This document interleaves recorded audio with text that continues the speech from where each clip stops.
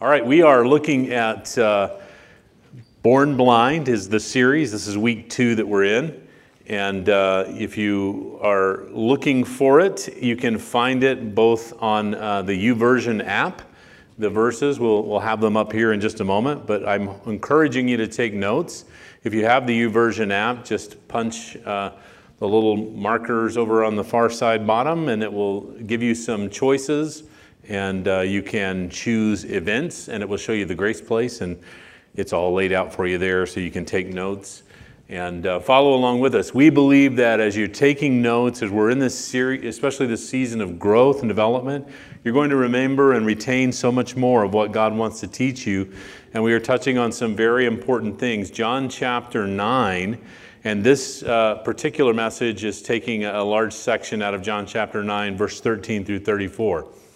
So I want to read and have you follow along with me. I'm going to ask you to stand for the reading of God's Word.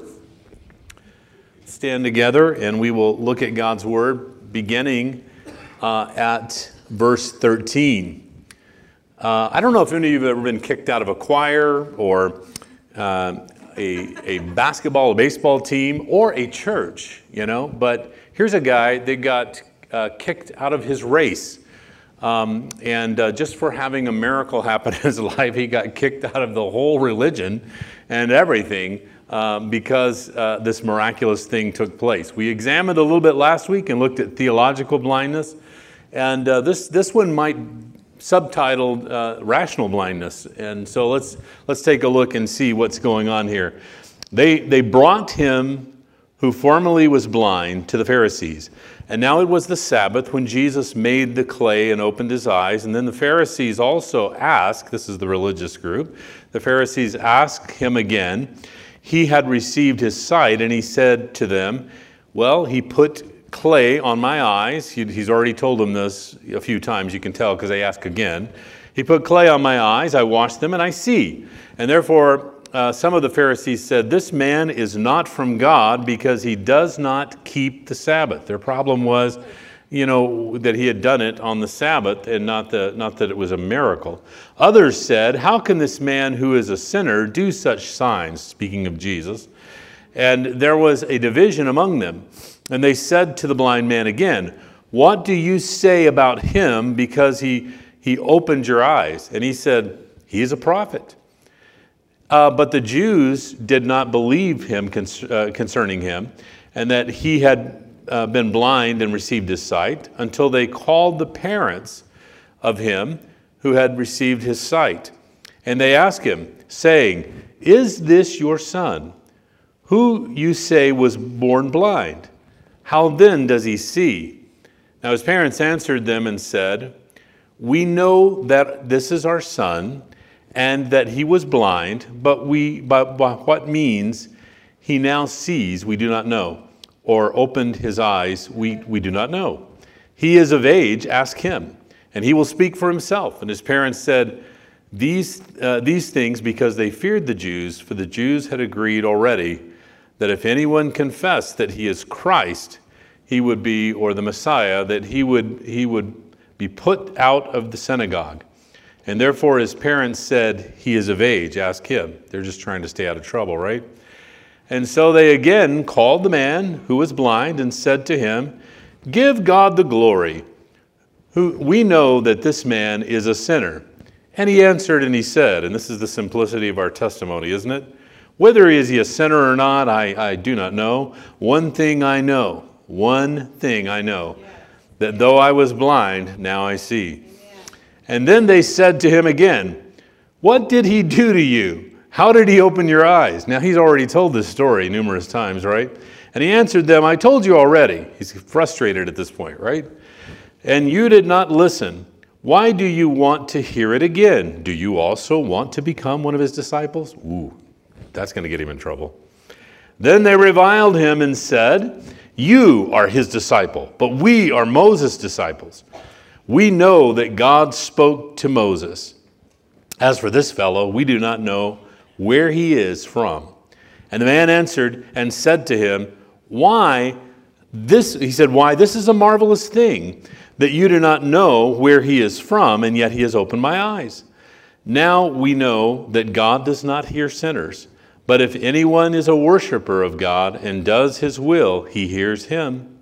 Since the world began, it has been unheard of that anyone opened the eyes of the one who was born blind. If this man were not from God, he could do nothing. And they answered him and said, you were completely born in sin. You are teaching us. And they cast him out, kicked him out of his religion. Let's pray. Father, we thank you for your word. We're asking that you would open our eyes and our understanding, that we can receive it into good ground, and it will make a difference in growing and developing us and transforming us. In Jesus' name, amen. Amen. God bless you. You're seated.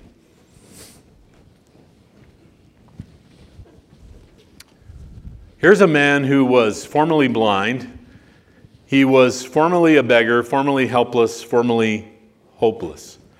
Now he can earn a legitimate living.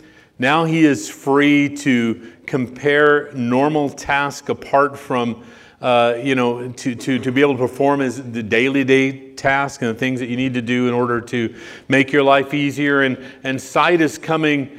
It has come to him, and he's now can see clearly, and he can see everything that's going on.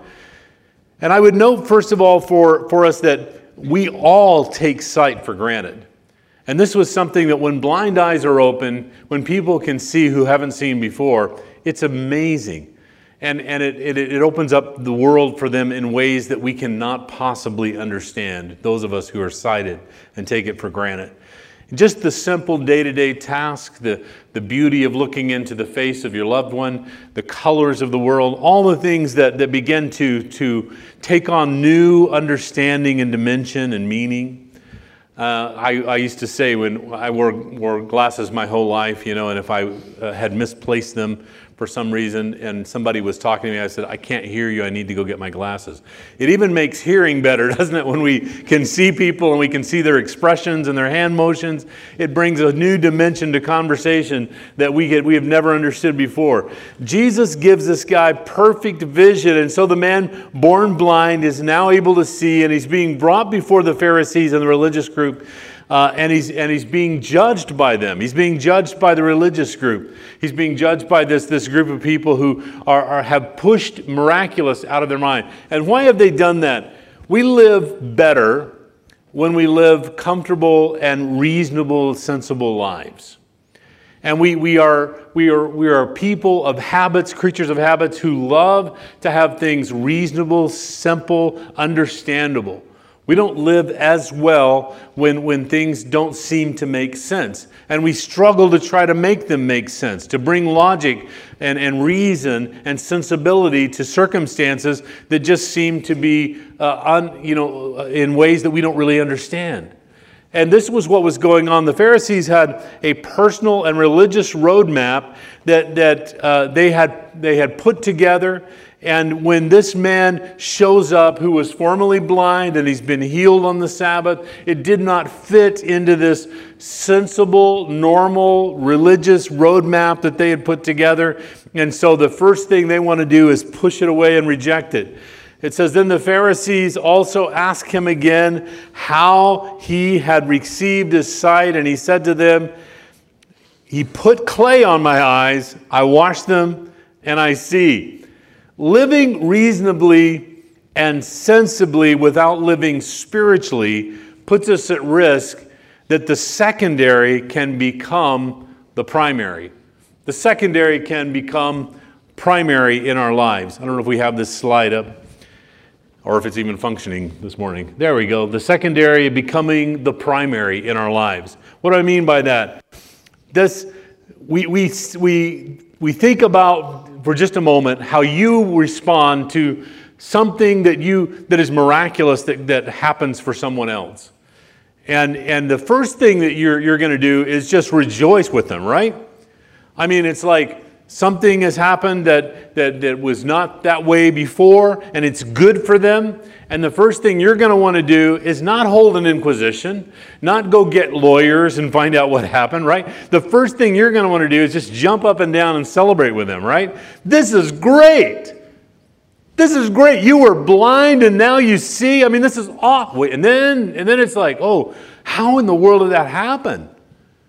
But the first thing that's going to happen is you're going to rejoice, right? You're not going to go look for, religious theologians to try to explain this thing. This guy claims he couldn't see before. And so we have brought him here to the hierarchy of religion. And we would like you to tell him why he was never blind in the first place. He just had his eyes closed. He was walking around with his eyes closed, and now he's opened them, and that's all good, right? They wanted an explanation because it didn't fit into sensible, it didn't fit into the rational, it didn't fit into the reasonable, because they were not engaged in the spiritual side of things that were going on there as well.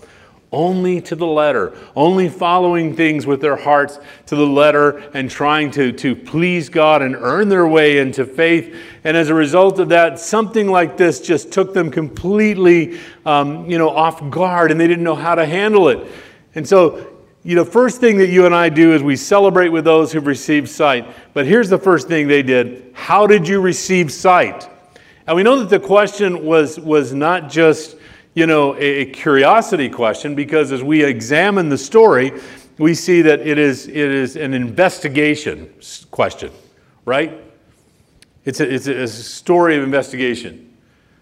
So before you killed your wife, how many other people did you kill?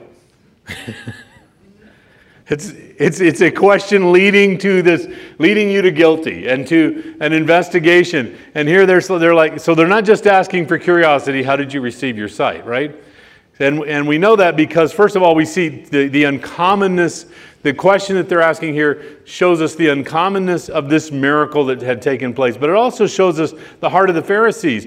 We see it in the story. As the story unfolds, they ask the question, how can a man who is a sinner do such signs? How can somebody who's a sinner do this kind of thing? They're trying to get to the point, which is, you are lying about this situation. This didn't really happen. And then the next thing that they ask the parents when they're carrying out their investigation, is this your son? It's like, wow, we mistook him. He looked a lot like our son, but now that we're here in the light and the sun and stuff like that, this is not our son. He's a doppelganger. This is not him, right? I mean, it's this crazy question. Is this your son? And these people who are rejoicing with him, who are excited about him being healed, they ask him, is this your son? Who you say, another accusation, who you say was born blind, how then does he now see? His physical eyes were open, but the eyes of his heart are open as we begin to see the story unfold as well. So they again called the man who was blind, and they said to him, give God glory. We know that this man is a sinner. This is where we see the spiritual eye opening for him. He answers and he said, whether he's a sinner or not, I do not know. One thing I know, and that is I was blind, but now I see. Yeah.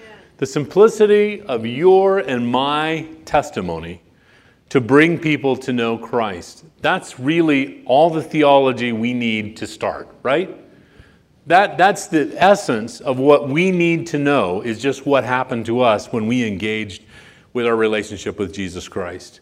There's so much more for us to learn, and he encourages us grow and learn and develop. But the simplicity of your story about what God has done in your life is transformational for other people to hear. And we need to be free and willing to share that story in every environment that we engage in. The sight that Jesus gives brings about worldview clarity. We're not only just seeing colors in the world and seeing, faces and hearing conversations better and being able to do daily tasks and engage in something that would help us make a living, but we are also getting clarity on worldview when we embrace Jesus and we invite him in. He opens the eyes of our heart. Excuse me, an almost sneeze and then a sneeze. We are inviting Jesus in to open the eyes of our understanding, to get world clarity, worldview. We're surrounded by people who are trying to help us understand what the world is all about. They're eager to tell us what this means and what that means. And the clarity comes when we invite Jesus in and he opens our eyes and we can see things as they are. There's another story I love about the healing of a blind man, and Jesus touches his eyes and he says, how do you see? He asks a strange question after he touches his eyes. How do you see men? It's the first thing Jesus asked him. He's looking around and things are still a little blurry. And he says, I see men as trees walking. In other words, he was seeing people as objects. And Jesus says, I'm not done with you. I want you to be open spiritually as well as physically your eyes are open. And he lays his hands on him again and touches him. He says, now how do you see men? And he says, I see all things. He didn't say men. He said, I see all things clearly now. I see all things clearly now. When God opens blinded eyes, we see all things clearly. It says, then they invited him and he said, you are his disciples, but we are Moses' disciples, putting a separation between us. We're in a divided nation right now where people are always eager to kind of classify you. And none of you, believe me, fit the classifications, right? I don't care if you're wearing a label, even of a political party. You do not fit the classification that somebody else has for what that means, right? But they're going to tell you you do. And they're going to classify you that way so that it becomes an us and them thing, right? You are his disciples, but we are Moses' disciples. We know what God spoke to Moses. They'd never seen Moses. They're seeing Jesus, right? They were not eyewitnesses to Moses climbing up the mountain. They're hearing this generations down and reading the record of what happened. But they hadn't seen him. They're seeing Jesus, and they're seeing the miraculous take place in front of their eyes. As for this fellow, speaking of Jesus, we do not know where he is from. That us and them mantra is constantly going on, and the enemy is trying to play that out. The comparison idea, you're not like them or you're not like them, and trying to separate us and put division among the people from God's church and the greater world, but also in the church family, to divide us one from another. You don't understand. You're not like them. You're different. You think differently. You should believe differently. You like this and they don't like that. Well, they're a little too strict, or they're not strict enough, or whatever it might be. And there's little divisions that he's trying to push between us all the time. You're either with us or you're against us for people that are trying to divide. Look, you're either in our group or you're not in the group at all. You are somewhere else outside of us. And excuse me to all of our teachers here, English teachers, it is us is right and them is wrong, right? And we see, even when we start gauging normal, aren't we gauging normal by us? And we're looking at us and we're saying, they're not normal. And God's looking down at us and we're all twisted up. He's like, you're not normal. Let me fix you. And then when I finish with you and you get that log out of your eye, you can go get the splinter out of your neighbor's eye and help him out. But you better not judge normal by you, right? I need to open your eyes so you can clearly see. And as committed disciples of Jesus Christ, we are not right because of our arguments. We are right because of our position. We are not right because of our arguments. What is our position? In Christ. Yes. In Christ. We are not right because of our arguments. We are right because of our position. I'm in Christ. I'm forgiven. I'm walking in relationship with Him. I'm learning day by day how better to handle this and how better to walk. Some of the things that I thought were the truth and the way I should be living when I first started out in this journey were really stumbling blocks for my life, and I'm starting to get clarity as God is opening my eyes inside as well as outside, and I'm seeing all people differently. I see all the races of humankind differently, prejudices that I was brought up with, things that were in my heart and life that God is dealing with. And now I'm a different person. I'm grown in Him. I'm becoming more mature in Him. I'm becoming more valuable to the kingdom. And so it isn't my arguments. You wouldn't have wanted to listen to me, 20 years ago. But it is my position in Jesus Christ. It is Paul saying, you should follow me, but follow me as I follow Christ. That's how you want to follow me, is as I'm following Him. Because if you start just following me and I get off on some, wild trail someday, we're both going to be lost. And we're going to fall into the ditch as blind men. But you need to follow me as you see me following Jesus Christ, in Christ. Verse 30 there says, the man answered and said to them, why, this is a marvelous thing that you do not know where he is from, and yet he has opened my eyes. And now we know that God does not hear sinners, but if anyone is a worshiper of God and does His will, He hears him. Since the world began, it has been unheard of that anyone opened the eyes of one who was born blind. If this man were not from God, he could do nothing. The formerly blind man encourages the questioners to do deductive reasoning, right? It's like, you're trying to put the separation. You're Moses' guys, and these are new wave disciple guys. And, they are really veering off the course where we should all be. But let me just invite you to do deductive reasoning. And I would like for you to think through this process. Like, God doesn't hear from sinners except when they're asking Him to be God in their life. That's the only prayer He can hear. And so I've been pitching this prayer up. God, I want you to heal me. I want you to touch my life. I made my way into this place where Jesus was, to hoping He's the Messiah. He has opened my eyes. He's done something that's been unheard of in the world, right? It was said back through the Old Testament that this is the kind of pattern that was going to follow the Messiah. So I'd like you to kind of just, while you're doing the investigation, why don't you go back and just investigate history and bring this thing forward? And this is Messiah that's standing here with us. And yet, when you're steeped in your opinions and values and views, it becomes so hard to separate yourself from those, because there's no anchor then. There's no firm foundation for you. You start sinking. Yeah. That's why God wants to open the eyes of our understanding and give us worldview as much as He wants to give us the view and clarity to see one another. It was Ruth Haley Barton that said, only one who have faced their own dark side can be trusted to lead others towards light. Only one who has faced their own dark side can be trusted to lead others to dark.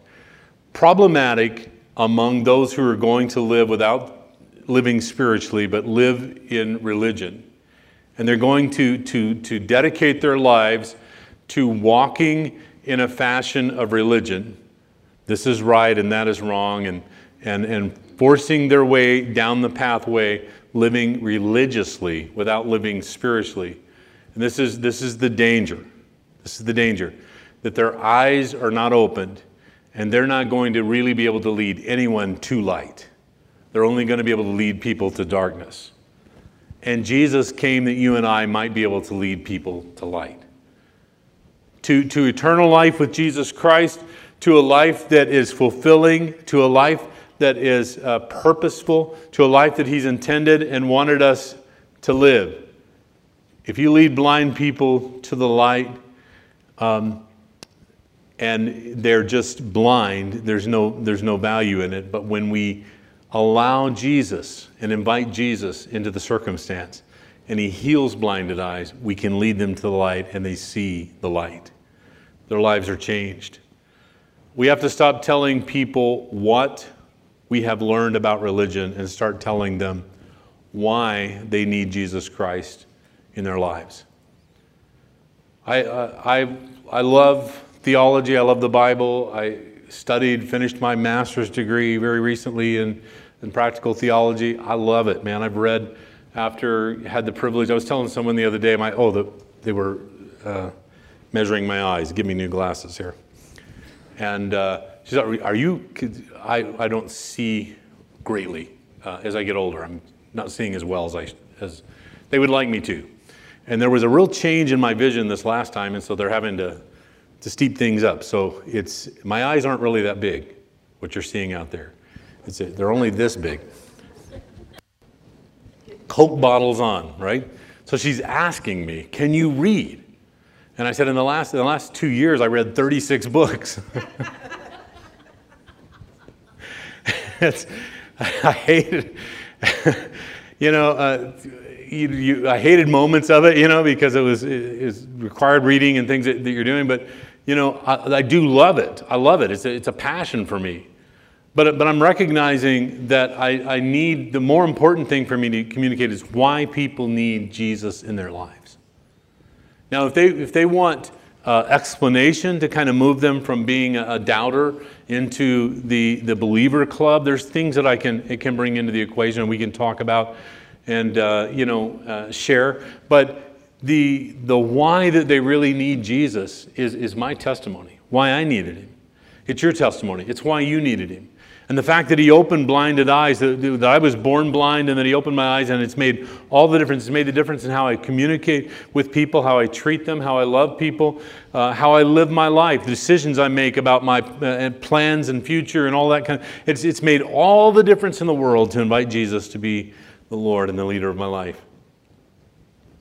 Are you willing to risk rejection to cure the infection of sin? Are we willing to invite people to come to know Jesus? We'll never regret sharing Jesus, but we can find moments that we regret having not shared Jesus. I was reminded in thinking about that, the story of a great evangelist, a great preacher out of Chicago, a young pastor at this point, Pastor Moody. D.L. Moody was closing out a Sunday morning service, much like we are right now. And it had been an intense time, and they felt the presence of God there. And he invited the people. He said, I want you to start thinking about where you are with Jesus. Where is your life with Jesus? And he told them, he said, next week we're coming back here. Next Sunday we're all going to come back here. And after you've thought about this for a whole week, then we're going to open these altars and give you an opportunity to make Jesus the real Lord and the leader of your life. Because I think by looking at the way things are going in our church and in our surrounding community, that not all of us are completely on board. So I want you to think hard this week about where you are with Jesus. Have you made a 100% commitment? And he prayed over them and he dismissed them. And it was that night at 9:30 that the Great Chicago Fire started and burned through that city. And many of the parishioners of that church perished in that fire or suffered loss. And it was a different Sunday when they came back the next Sunday. And he said, he had great ministry.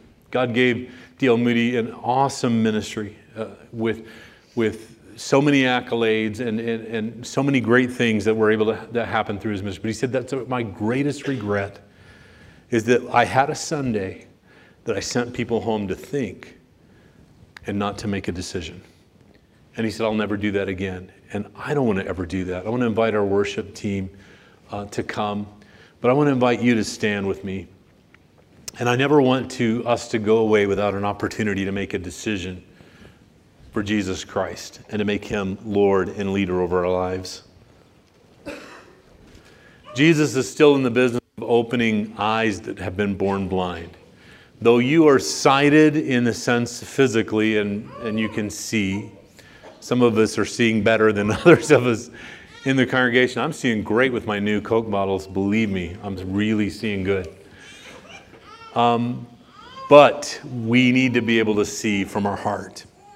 And God is the one that opens our blinded eyes and gives us better worldview. So I want to ask you to bow your heads with me. And if you wouldn't mind repeating this prayer with me, and I'm not asking you to repeat it if you just want to just say it lyrically so you're not left out, but I'm asking you to say this if you really want to put Jesus first in your life and make him the Lord and the leader of your life and get clarity, get vision that God only alone can give us. Would you pray this prayer with me? Lord Jesus, I come to you just as I am. I'm blind and in need of sight. I ask you to forgive me of all my sins. I believe that you died for me. And I believe on the third day you rose again. And that you are Lord of all. I want to make you Lord and leader in my heart. Receive me, forgive me, and make me your child. In Jesus' name, amen. Can we just pray as they lead us in worship?